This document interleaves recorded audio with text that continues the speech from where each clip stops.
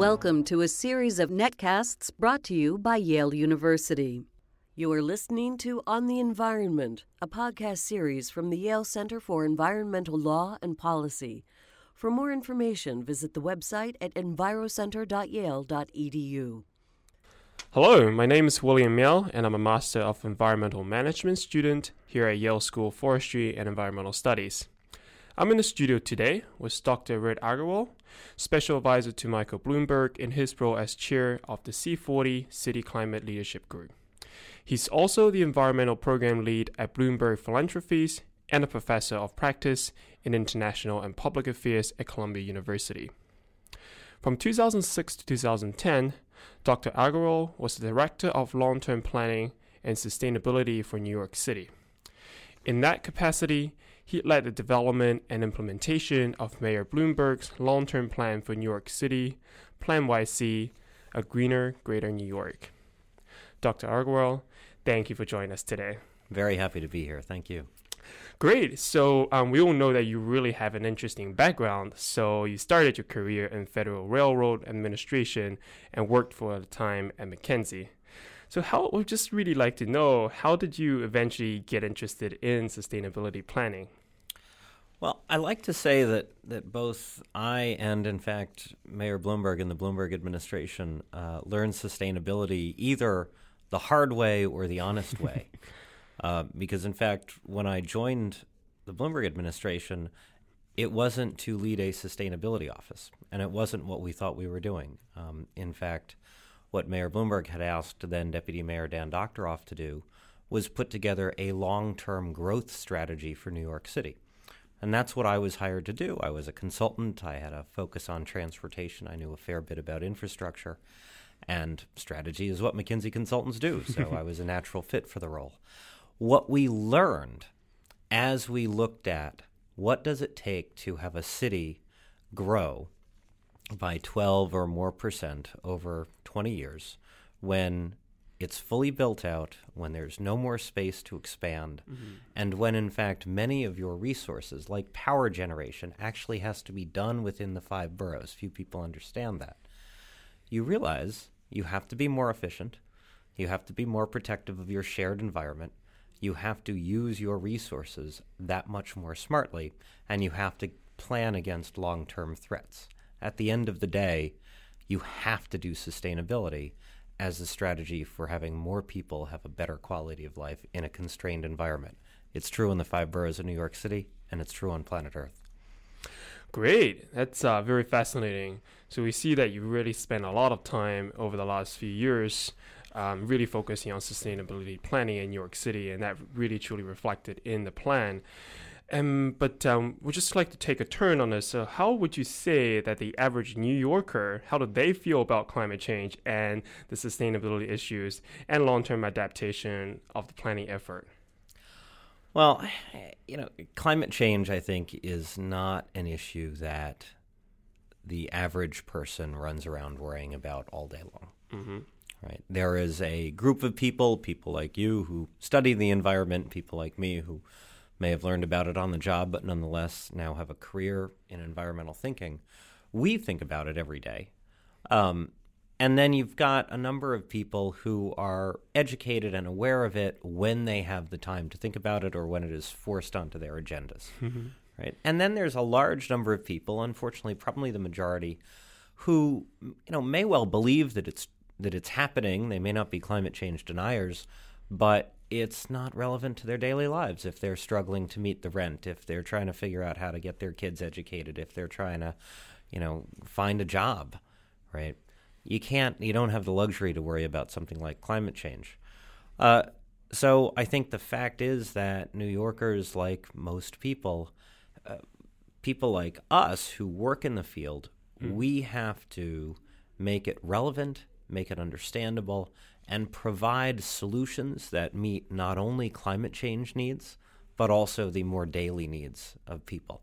That, I think, is one of the things we did well in PlaNYC, where every initiative in the plan, actually no initiative in the plan was just about reducing carbon emissions. Every initiative had some other benefit as well. Air quality, public health, public space, better transportation. And I think that's how you make it far more relevant.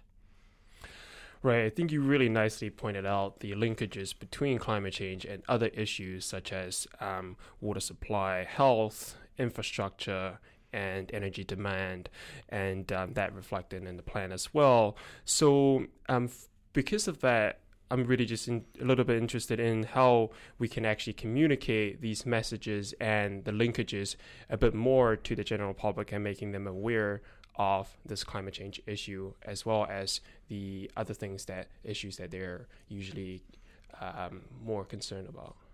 Well, so communications is a field in and of itself, and I would never say I had a silver bullet. I think, as I said, I think there's one strategy which works a certain part of the time with a certain group of people, which is explaining the climate change benefits of something that actually solves another problem that they may feel more acutely.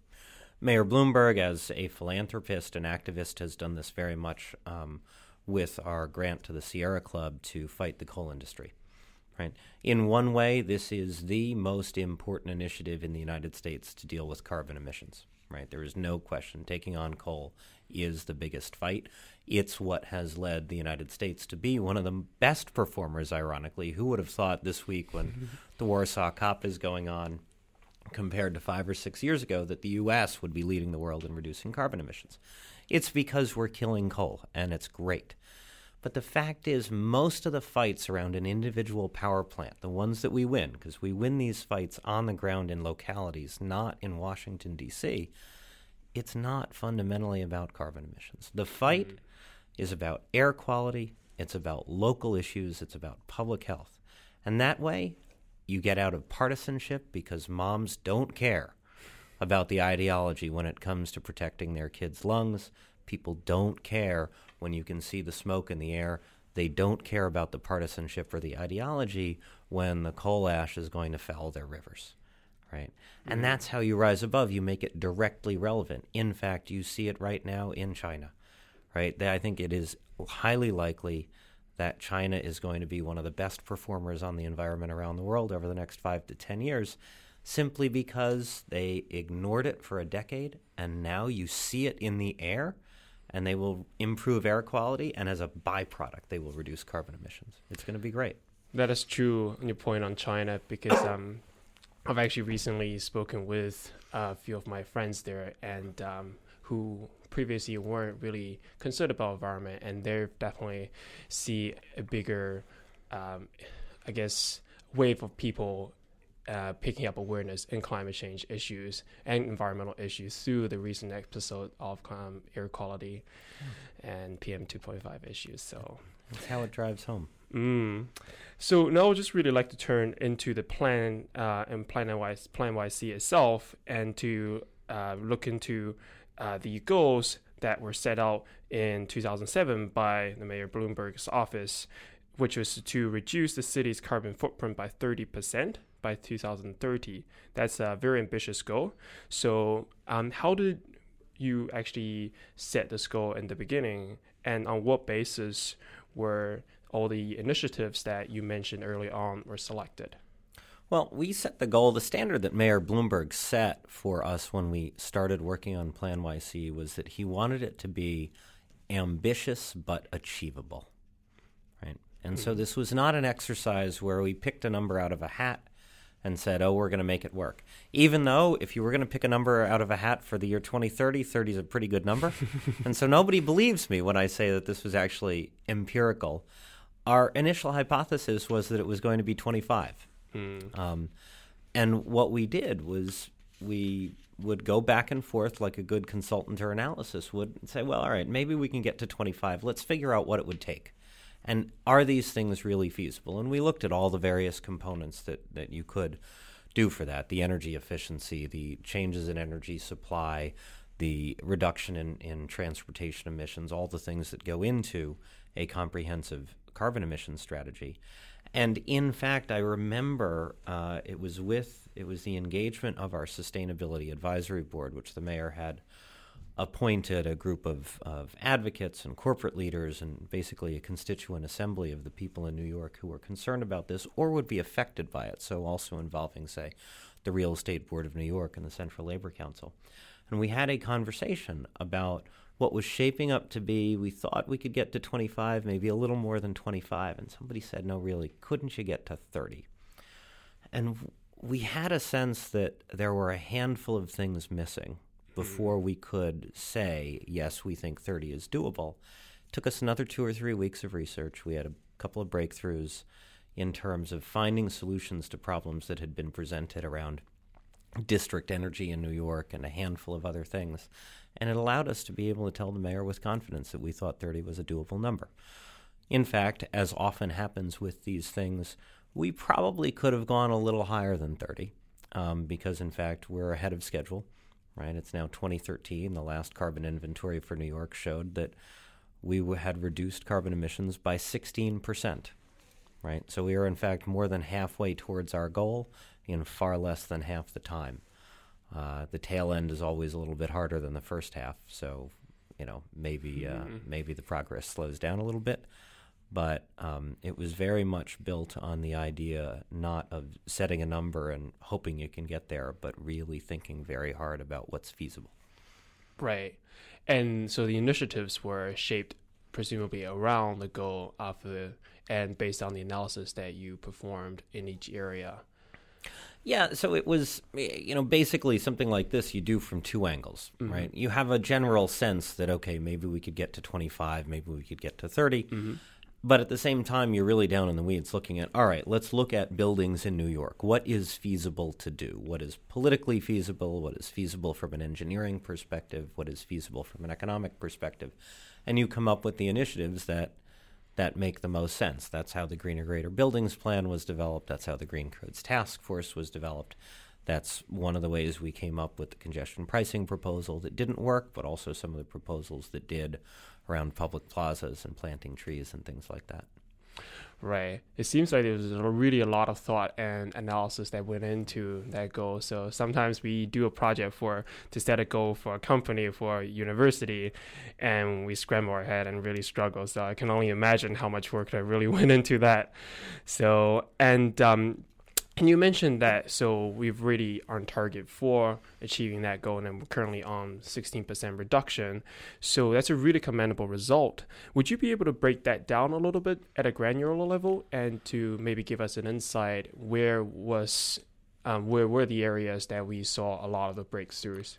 I don't carry all the numbers in my head. I think there are a handful that have been particularly successful. Certainly, as any student of this topic knows, some of the fastest changes you can make are from your energy supply and your fuel mix.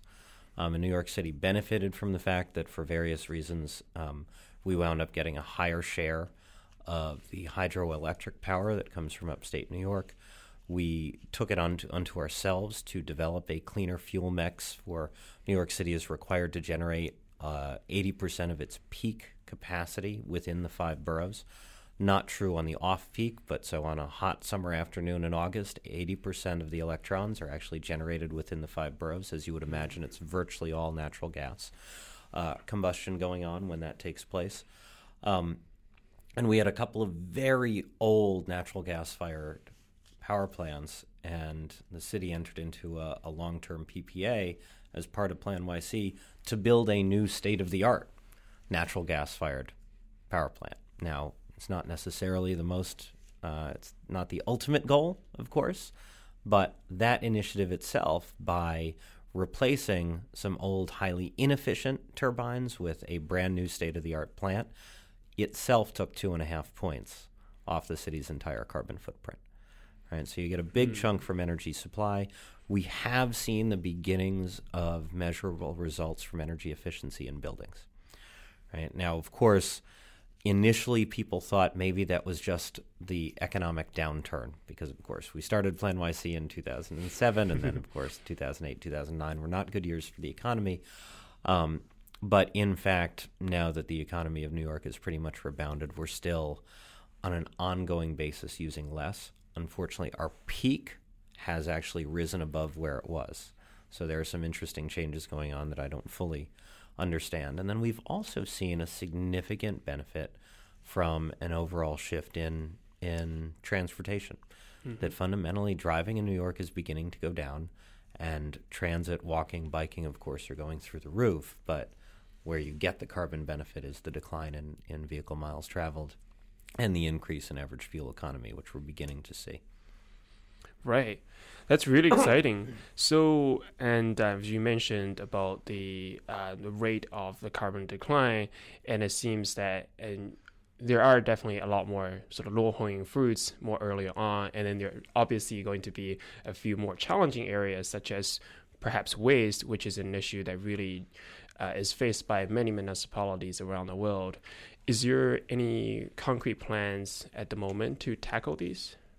Well, certainly. In fact, over the last 2 years, New York City, since I left New York, and of course, so I'm describing this as an outsider rather than as an administration official, but the Bloomberg administration really has taken on the challenge of addressing solid waste, kind of the unfinished piece of the PlaNYC commitment.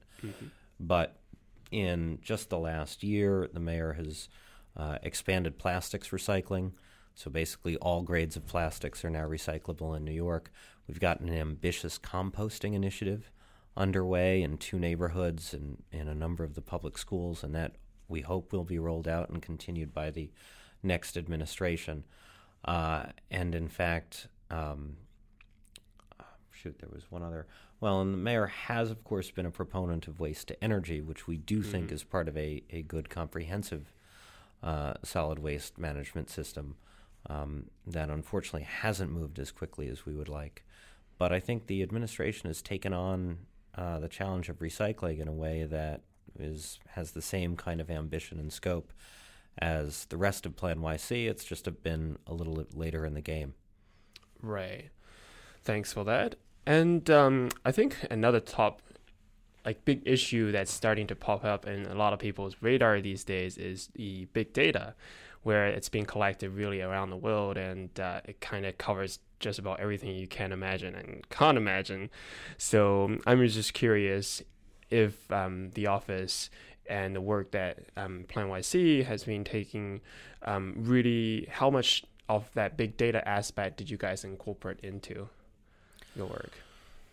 Well, so interestingly enough, I think certainly PlaNYC itself kind of predated big data, right? I mean, in 2006, that wasn't yet a concept we were really wrestling with. It's probably more a 2008, 2009 kind of idea. So certainly the first outcome of PlaNYC didn't really rely on it. I think one early area in New York where big data began to affect sustainability thinking is in traffic management.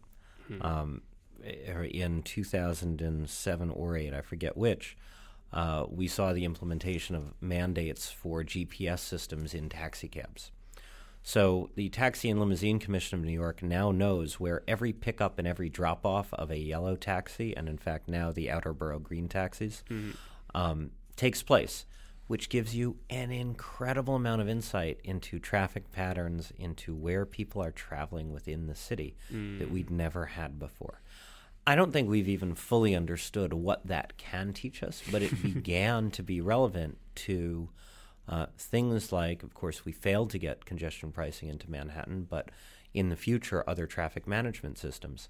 A similar area where, and so it wouldn't really qualify as big data, but the idea of ongoing monitoring and metrics played a very big role is in the New York City Clean Heat program, which involved a package of mandates and regulations, one piece of legislation, and a financing mechanism to get 10,000 buildings in New York that were, a couple of years ago, still burning the bottom of the barrel. Heating oils number 4 and 6, which is bunker fuel, literally the stuff that floats down to the bottom of a barrel of oil. It's total gunk. We found, because in the first PlaNYC, we implemented a system of street-level air quality monitoring, far more rigorous, far more precise than the EPA has, 140 monitoring points around the city at 10 feet off the ground, not 40 feet like the Clean Air Act requires, but 10 feet, so the stuff New Yorkers are actually breathing. And with that, we were able to identify that something on the order of 40% of the PM 2.5 in New York City's air came from these 10,000 buildings. Right. That finding provided the justification to move aggressively against 4 and 6 heating oil, and it's been tremendously successful. It's already essentially illegal to burn number 6. In New York, all the buildings that still have those boilers are burning number 4, which is not that clean, but still better than number 6. And in fact, nearly a quarter of the buildings have already converted to natural gas because of the financing mechanisms that the city put in place. That's really a great example as well. And then from that, we see that the city really had put a lot of momentum behind implementing these initiatives, such as, actually going above and beyond, putting those monitoring stations in. So it seems that the Mayor Bloomberg and his office and his the entire team really worked behind this whole PlaNYC and the mission and the vision it carries. So, but now, as we know, with the new recent election, with the new mayor, do you envision this political support to continue into the future? Well, anybody who forecasts the future of politics, particularly in a place like New York, is taking on a big risk. Look, I think New York City is a democracy, right? And the good news about a democracy is the same as the bad news about a democracy. You get what you deserve. Fundamentally, whether it's the de Blasio administration, whoever the next speaker of the city council is, whatever, will all their level of interest and seriousness about sustainability, I think, will be directly correlated with how much New Yorkers, and particularly the informed advocacy community in New York, makes it a priority. I think the good news is that it should be relatively easy for the new leadership in New York to maintain progress.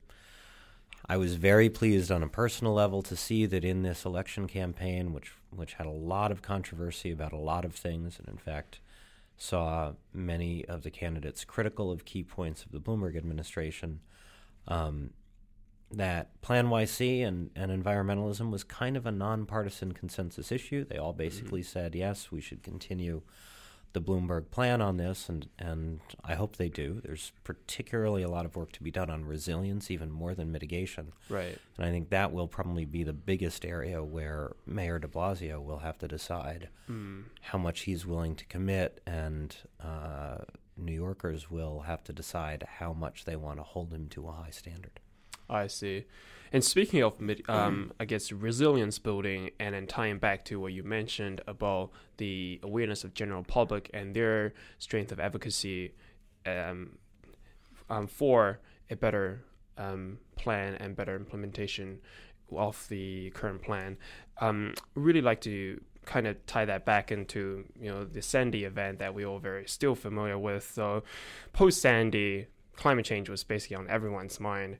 And it seems now, a year on, it kind of faded out a little bit. And then even during the mayoral race, we don't hear a lot of talks about climate change being popped up. So would you say that climate change is being sort of phasing out a little bit in people's priority and agenda? Well, I think, there's what's funny is it's the good news and the bad news of being somewhat non-controversial, right? New York is a place where, particularly after Sandy, it's hard to find people who don't think that climate change is real. It's hard to find people who don't think that climate change is a risk. Right. What's funny about that is that, of course, what makes headlines, what gets the attention of the news, etc., is when people are arguing about things, right? Not when there's a more or less consensus on it. The other challenge is that addressing it is a long-term project. Right. And nothing is harder for the political system to deal with than long-term projects, because you don't have the kind of decisive action, you don't have the opportunity for heroism among politicians to champion a piece of legislation or find a victim or whatever, and you don't have the ability to cut ribbons on a very short-term basis. So I think those things help keep it out of the headlines. The good news, I think, is that because it's hard to find a New Yorker who doesn't think this is relevant, if there is a concerted, thoughtful effort to keep going, to execute what Mayor Bloomberg's post-Sandy PlaNYC report, a Stronger, More Resilient New York, put forward what I think, and I personally didn't work on it, but I think a really thoughtful, comprehensive strategy, chances are that will have good political support. It's more a bread and butter thing. It's not a piece of political ideology, and hopefully it will make progress on that basis. I see.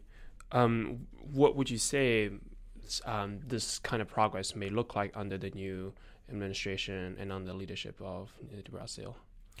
Look, again, I mean, I know relatively little more than the average person about the new mayor. So much will depend on who he chooses to put into the various leadership roles in government, and as I say, it's also about his level of commitment, particularly when it comes time to make the difficult budget and other decisions. You don't. While in general climate change is uncontroversial, in any big city, particularly in a city as contentious as New York, any initiative you do, no matter how small, is going to find somebody who hates it.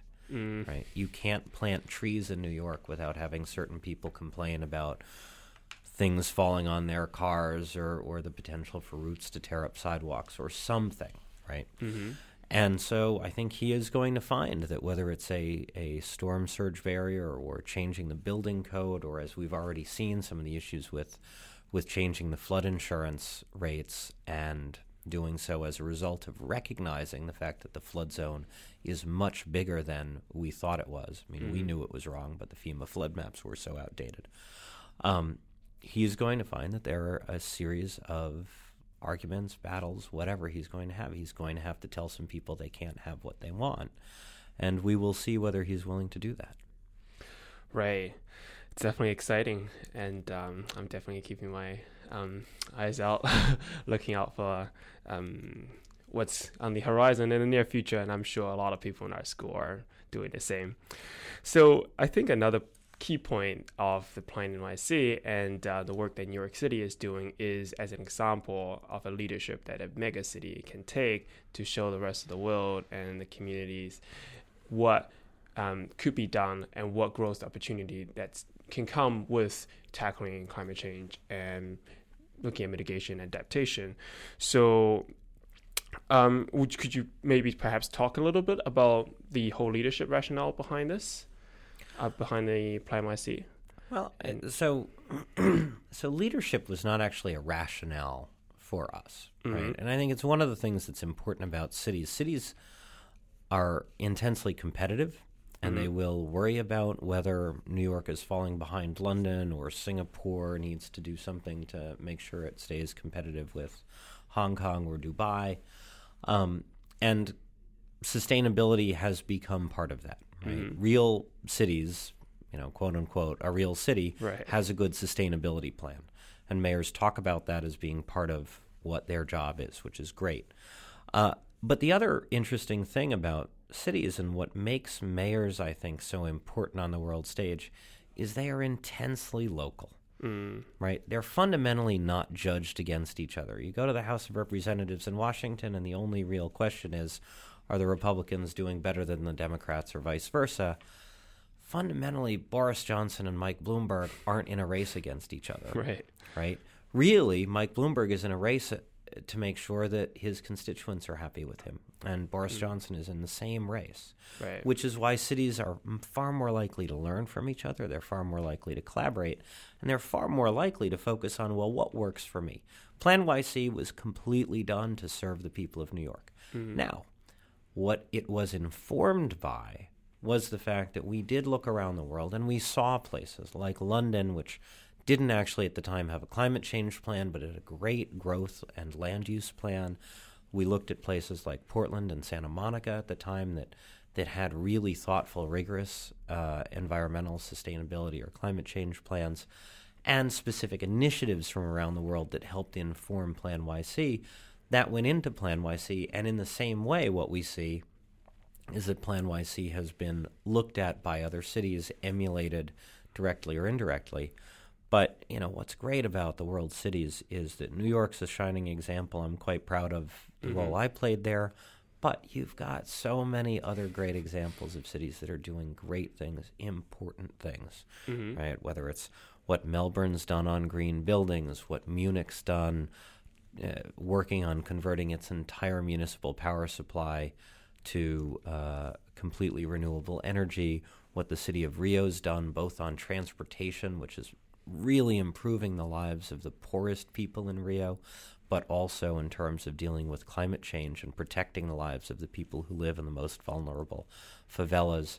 I mean, all of these cities around the world are doing tremendously exciting things. We are very much in an age when big city mayors are the most exciting and effective leaders we have. That's really exciting. And then that really highlights the role of the C40 and the group, which really brings the mayors of the megacities together. So could you maybe tell us a little bit more about your organization and your role currently as the advisor, and then what's really next on C40's agenda? Happy to. So the C40 Cities Climate Leadership Group is an organization right now of 63 of the world's largest cities that work together on climate change policy. We focus on sharing information, making sure that city officials know each other and know what each other is doing. In part, we do certain things collaboratively, but as I was suggesting, mostly it's so they can share information to bring home and bring to the job that they are doing for their constituents.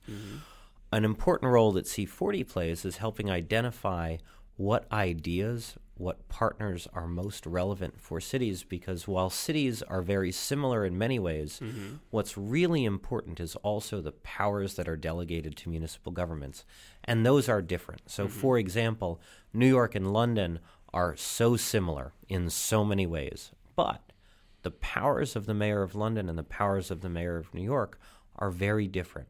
So many initiatives that would make perfect sense in New York aren't relevant for the mayor of London, and vice versa. So we have to think creatively, and C40 has to help the cities identify, well, if you're in New York and you have complete control over the building code, well, actually, have you thought about looking at what Jakarta did? Because Jakarta is another big city that has complete local control over the building code. If you're London, the New York City MTA is not necessarily the best model for you because it's actually a state agency, but Los Angeles has a much greater level of municipal control over its transit system. So maybe that's a partnership you should explore. That kind of thing, as well as helping the cities keep track of how they are doing, both in terms of the number of policies and projects and programs they put into place, and codifying carbon emissions. In fact, C40 took the lead and worked closely with ICLEI and the World Resources Institute and the World Bank to ensure that there is now a single common protocol for how a municipality reports its community-wide emissions. That had not existed a couple of years ago. And as cities started asking the question, well, wait a minute, how are my carbon emissions on a per capita or sectoral or whatever basis compared to yours and compared to all these other cities, and am I making progress over time? The lack of a single protocol was a big problem, and so C40 helped fill that gap.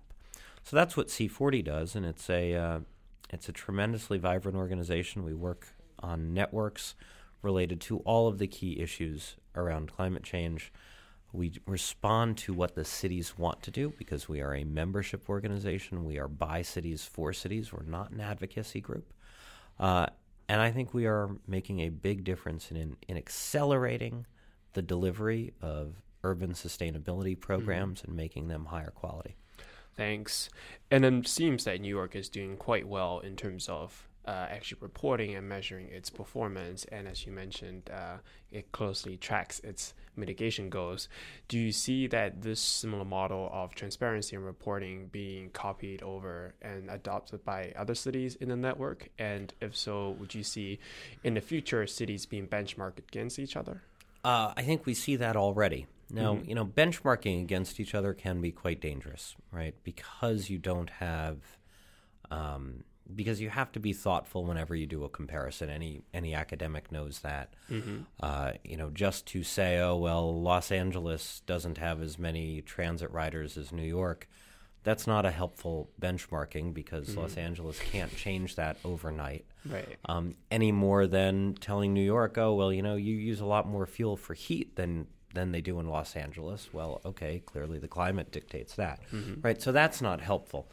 But what we do see, certainly the reporting has become almost a standard. 3/4 of C40 cities now are reporting data to the Carbon Disclosure Project, which is a C40 partner, and well over 100 cities in general, because it's not exclusive to C40, but it's a requirement, in fact, of being a C40 city.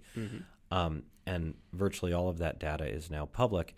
And thoughtful analysts are now not just saying, oh, well, this city is more sustainable than that. What we're beginning to see is a level of analysis from certain universities and other organizations that are helping mayors think about, well, okay, if you're here, say you have this kind of density, here's the range of benchmarks that are relevant to you. Because Los Angeles and New York shouldn't compare themselves to each other, but Los Angeles and Sao Paulo maybe have a similar urban form, and that allows you to have a good conversation over how you're doing on a transportation benchmark, for example.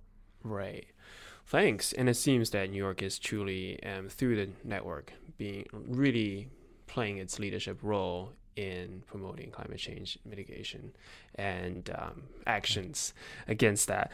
But I'd just like to turn our conversation a little bit and towards more of a local level and leadership in locally within New York, and to, I guess, this what city is doing as an example for the New Yorkers.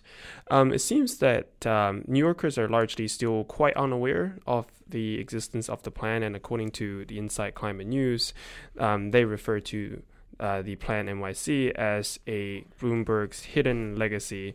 So could you perhaps give us a bit of insight how we can communicate this better to the New Yorkers? That's a good question. I guess, the question you have to ask yourself, the question I've asked myself is it actually important for New Yorkers to know about PlaNYC? Right.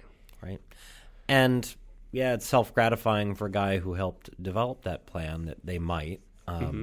But in fact, that's not what will make a difference to the world, right? Because unlike certain initiatives, Obamacare, of course, is having a tough period right now, but something that requires millions of individuals to go to a website and make a personal decision in response to a policy, that requires massive levels of awareness. PlaNYC isn't quite that. So what is important for the implementation of the goals or the initiatives in PlaNYC is that the specific target audiences for specific initiatives know. Right. So, for example, we've updated the building codes to be far greener. Right. What's critical is the perhaps 10,000 people in New York who are registered architects and engineers and work on building retrofits, right? Plumbers and electricians and building superintendents, they need to know about changes to the building code. They need to know about the mandated retro-commissioning that's part of the Greener Greater Buildings Plan. Of course, the taxi industry was highly aware, unfortunately for us, because they sued us and won, about the hybrid taxi mandate that we put in place. But similarly, we saw very quickly that the owner-operators, the people who actually own the taxis that they drive and therefore reap the benefits of the fuel savings, they converted to hybrid taxis extraordinarily quickly as soon as the mayor started talking about them. Because once Mike Bloomberg was out there saying, look at all the gasoline you could save, that increases your effective wages by a huge percentage if you're a taxi driver. They don't make a lot of money, cabbies in New York.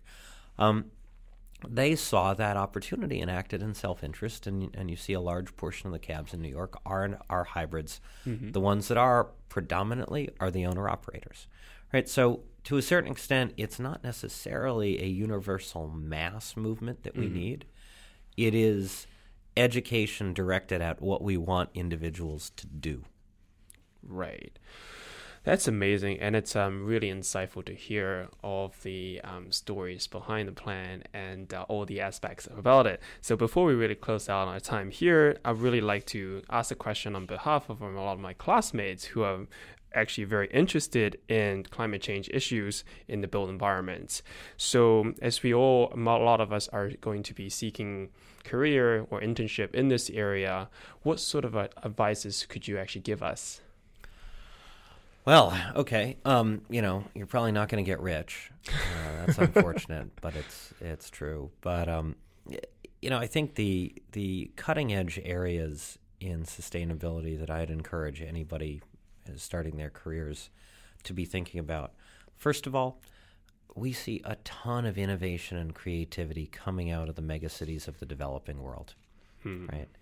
And from an American's perspective, I think there's a huge opportunity for people who work in a place like a Rio or India or wherever to figure out what they're doing that could be imported to the United States or Europe or the quote-unquote developed world, because we've already begun to see that, right? Bus rapid transit was a Brazilian invention. It took 50 years before it became legitimate for developed countries to adopt it, and now it's taking over as everybody's first choice for a transit solution. That's only the tip of the iceberg, and I think there's a huge opportunity for people like you just coming out of a degree program here at Yale to go find those opportunities, not only make them real in those developing cities, but also bring them to the developed cities. That's one. I think there are still a huge, and I'm contradicting myself because the opportunity to get rich does exist. There is a big opportunity in so much green business innovation. And, I've spent 3 years living in Silicon Valley, and unfortunately, the green tech world has gotten a bit of a black eye. People haven't made as much money in it as the hopes were perhaps 5 years ago. But there are delivery mechanisms that have to be developed. How do you make home retrofits easier to do? It's not about, I don't think, it's not about the financing. It's not about the technology. It's the difficulty of finding the right contractor and having people traipsing through your living room. That's the bigger barrier that most homeowners have. There must be business models that can get around that problem. There are going to be new technologies for batteries and other things. And, somebody with an environmental policy degree might not be the person developing that technology, but figuring out where the scalable opportunities for applications are, that's right in the wheelhouse of a program like Yale's. Thank you very much, Dr. Aggarwala, for all the great insights today and for spending time with us. Thanks for having me. It's a pleasure to be here.